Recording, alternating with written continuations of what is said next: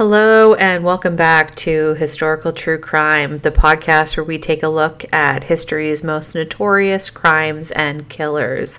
I'm your host, Lizzie, and today is episode 9, and we've got a really interesting story to tell, and one that quite a few of you may have already heard before. We'll be diving into the life and the crimes of Delphine LaLaurie. The year is 1834, and a fire breaks out at a mansion on 11440 Royal Street in the New Orleans French Quarter. Neighbors rush to help put out the fire, but oddly notice that the lady of the house, Madame LaLaurie, was all alone. This would have been extremely odd for the time period, a wealthy woman all alone in her home. LaLaurie owned a lot of slaves, so where were they? Well, the house was searched, and what was discovered inside would forever alter her identity. Madame Marie Delphine LaLaurie, respected member of society, would become known as the savage mistress of New Orleans. So who was Delphine LaLaurie? Well, she was born Marie Delphine McCarthy, or McCarty, depending on the source, and was born anywhere between 1775 to 1787. The records here do differ quite substantially, but she was born in New Orleans during the Spanish colonial period. Born into a wealthy family, her ancestors would have been landowners, planters, merchants, military and government officials, and just generally affluent people. Her father, Louis, was knighted as a Chevalier of the Royal and Military of St. Louis, and her mother, Marie, was renowned for organizing spectacular parties that went on all night. Her parents were both prominent members of the European Creole community in New Orleans. And now Delphine would marry very young. In fact, she was married for the first time when she was only 14 years old. And at the time of their wedding, her husband-to-be, Ramon, was a 35-year-old widow. Now, he was a Spanish crown officer and governor of Louisiana's second-in-command. Ramon and Delphine were married in a private ceremony on June 11th of 1800. There are a lot of different stories about what happens next, but one theory is that somewhere off the coast of Havana on January 11th of 1805, Ramon's ship hits a sandbar and he's killed, leaving Delphine, his pregnant wife, behind. Now, whether the ship hits a sandbar or something else happens is up for debate, but what we do know is that he does pass away. And soon after, Delphine will give birth to her first child, who she names in part after Ramon's late wife, Marie Delphine Francisca Borgia Lopez y Águido de la Candelaria. And I have no idea if I said that correctly, so apologies if I mispronounced any of those names. But Delphine only stays in Havana long enough to have her daughter christened and to put her husband to rest. When she returns to New Orleans, she discovers it's no longer governed by the French or the Spanish, but by the United States. Delphine's now a widow, but still very young, so she remarries fairly quickly, and she's going to marry an older, also widowed, I don't know why I have such a hard time saying that word, widowed Frenchman named Jean-Paul Blanc on her 20th birthday, March 19th, 1807. He's thought to have viewed the marriage more as a business and a financial opportunity, definitely not a love match. And he looks at Delphine that way because she had received an inheritance from her mother's passing. And it was a fairly sizable fortune for the time, estimated to be about $33,000. And she also inherited a property along with the money. And so Blanc, a cunning businessman who had a reputation for engaging in less than moral behavior, viewed Delphine as a perfect opportunity. Side note, he also associated with the infamous pirate brothers of Jean and Pierre Lafitte. So, he didn't keep the greatest of company. During their marriage, they would buy a 2-story townhouse and have 5 children, including the first child from her first late husband. It's well known that the family divided their time between their plantation and their townhouse. Blanc will die about 10 years after they were married, around the age of 50, and he leaves his estate to Delphine. And you'd think this would be a good thing, but that estate was mostly just debts, totaling what would be more than $2.5 million today. Delphine had to give up all of their mutual properties and assets to the court, and for the next 10 years, she's going to attempt to simply just pay off that debt. But Delphine's fortunes will turn again when her father passes away in 1824 and again leaves her a sizable inheritance. Delphine will also go on to meet her third husband in a little bit of an unusual way because Dr. Louis LaLaurie arrives from France in 1825 as a chiropractor, and the two actually meet when one of Delphine's children has to go in for an appointment. Scandalously, Delphine falls pregnant before the two are officially married, but they do eventually get married, except it won't be a happy one. They often fought and they would frequently separate. In 1831, Delphine will purchase 2 vacant lots on Royal and Hospital, and this would become what we now know today as the infamous LaLaurie Mansion. Delphine also petitions the court for a separation from her husband, actually technically from her husband's bed and board on November 16th, 1832, claiming he had treated her terribly and had even beaten her once, making their living arrangements intolerable. So Delphine's marriage was not harmonious, and turns out nothing in her household was. However, surprisingly, there are a few conflicting tales of how Delphine actually treated her slaves. Many New Orleans citizens claim in writings from around 1838 that the LaLaurie slaves were haggard and pitiful, although LaLaurie herself was frequently depicted as being generally kind to them and concerned for her slaves' health. Whatever the case, it's very clear that the LaLaurie mansion was full of secrets.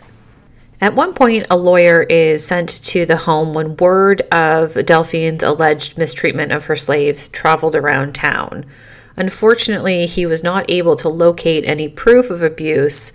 However, this did not stop rumors about her brutal character from spreading throughout the town. There were established rules and laws to prohibit severe physical brutality toward the men and women who were owned by enslavers, even if it was customary for the time for slaves to be physically disciplined. The law in Louisiana stated, "The slave is entirely subject to the will of his master, who may correct and chastise him, though not with unusual rigor, nor to maim or mutilate or cause his death." The LaLaurie residents received notices from court authorities on at least 2 additional times about the need to maintain certain standards in regards to their treatment of their slaves. Now, according to Patty Wigington for ThoughtCo.com, Delphi's contemporary Harriet Martineau, a British social theorist, wrote in 1836 about Delphine's alleged hypocrisy. Apparently, a neighbor witnessed a young child flying across the yard towards the house, and Madame LaLaurie pursuing her, cowhide in hand, until they reached the roof. Martineau said she heard the fall and saw the child taken up, her body bending and limbs hanging as if every bone were broken. At night, she saw the body brought out, a shallow hole dug by torchlight, and the body covered over. So what we know is the child falls off the roof, dies, and is buried in the backyard by Delphine. And following this occurrence, an investigation was conducted, and Delphine was accused of showing unusual brutality. From her home, as a consequence, 9 slaves are taken away, and she was fined around $300.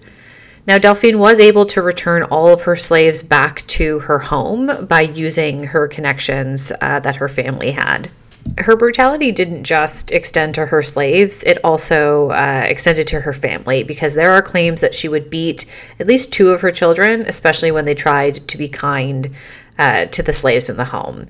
And according to legendsofamerica.com, there were deaths of 12 slaves at the residence between 1830 and 1834 that have been recorded in funeral registers. However, the causes of death are not listed. Among those who died were Bonne, a chef and laundress, and her 4 children. Additionally, according to court documents, LaLaurie did emancipate 2 of her slaves, Jean-Louis in 1819 and de Vince in 1832. But it wouldn't be until April 10th of 1834 that the truth would finally be revealed. The mansion catches fire, and the police and fire marshals discover the chef, a 70-year-old woman, chained around her ankle to the stove.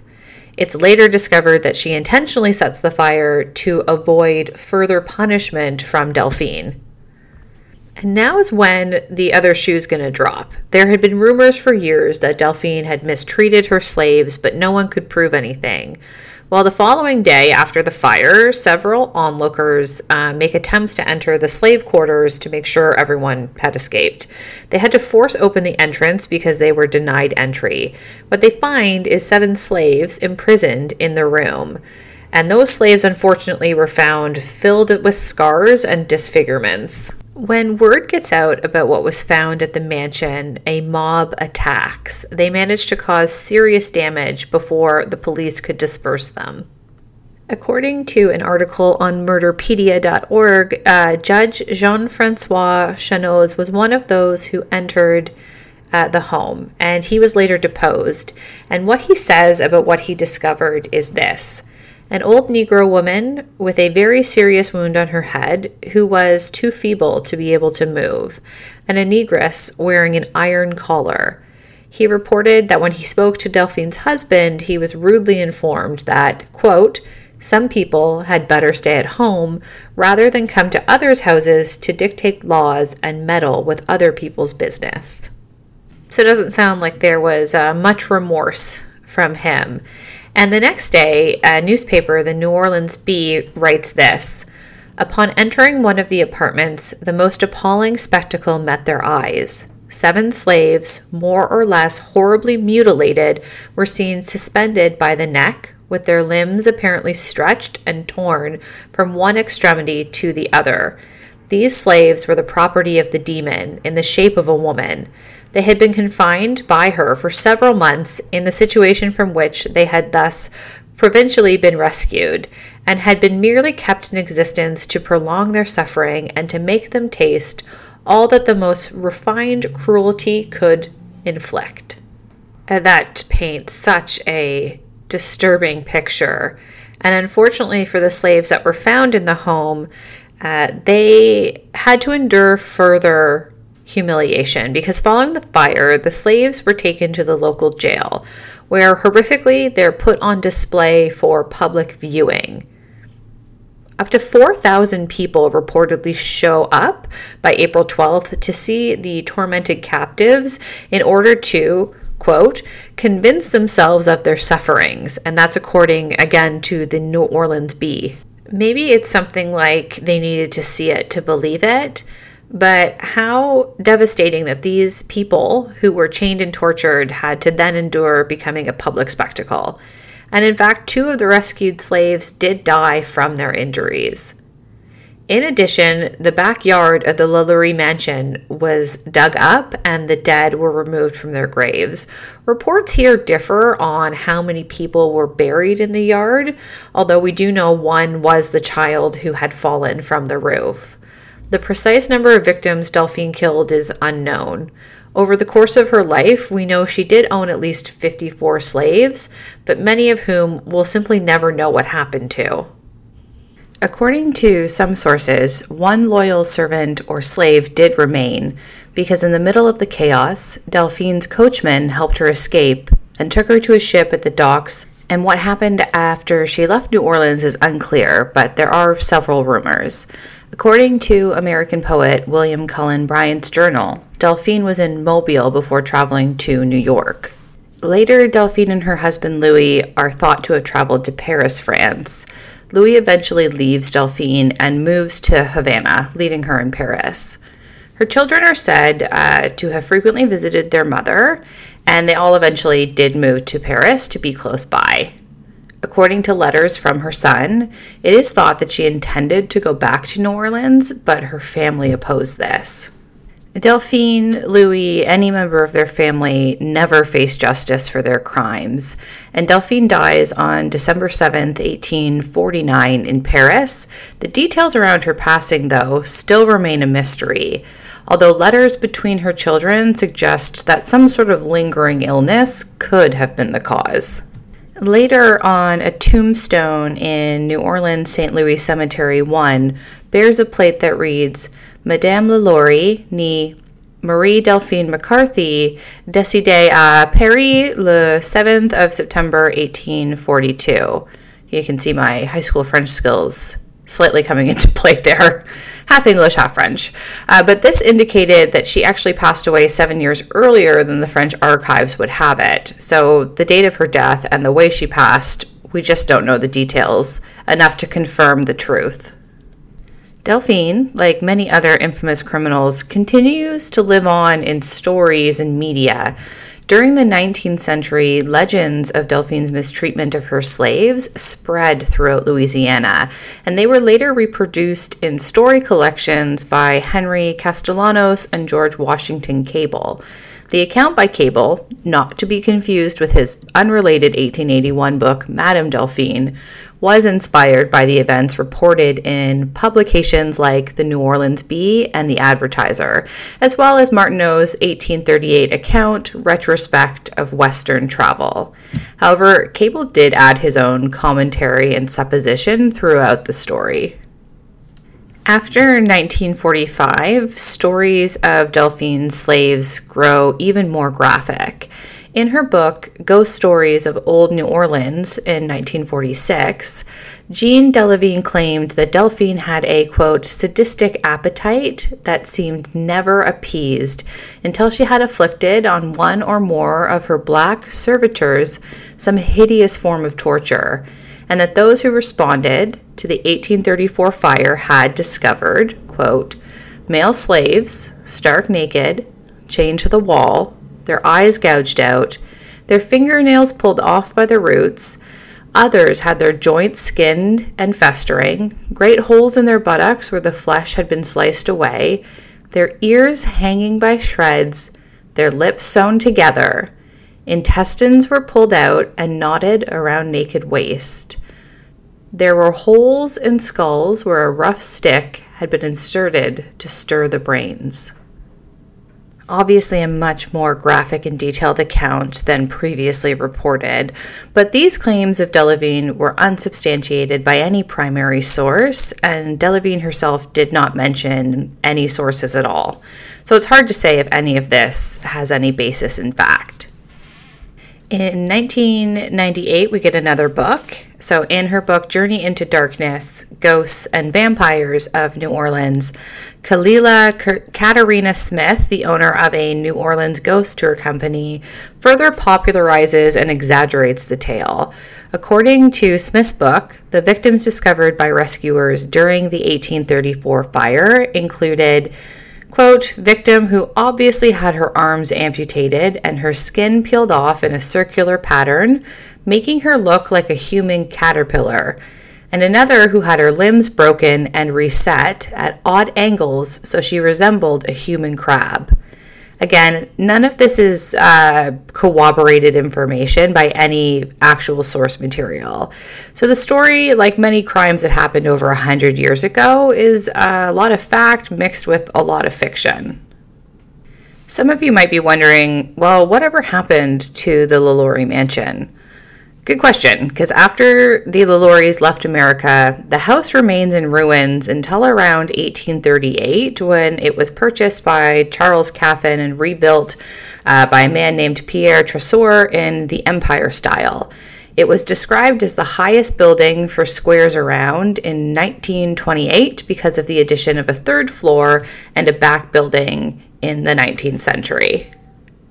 In the decades after it was restored, it's been used as a school, an apartment complex, a boys' home, and even a furniture store over the years. But the LaLaurie Mansion is currently one of New Orleans' most well-known tourist destinations. The home was actually purchased by actor Nicolas Cage in 2007 for around $3.45 million. However, he supposedly never even lived there, because 2 years later, Cage loses the home due to foreclosure procedures. Today, the home is frequently visited by tourists who are only able to see it from the outside. It's now a private household, and no one can visit inside the home. Numerous novels and television programs about ghost adventures have also mentioned the LaLaurie mansion and its history.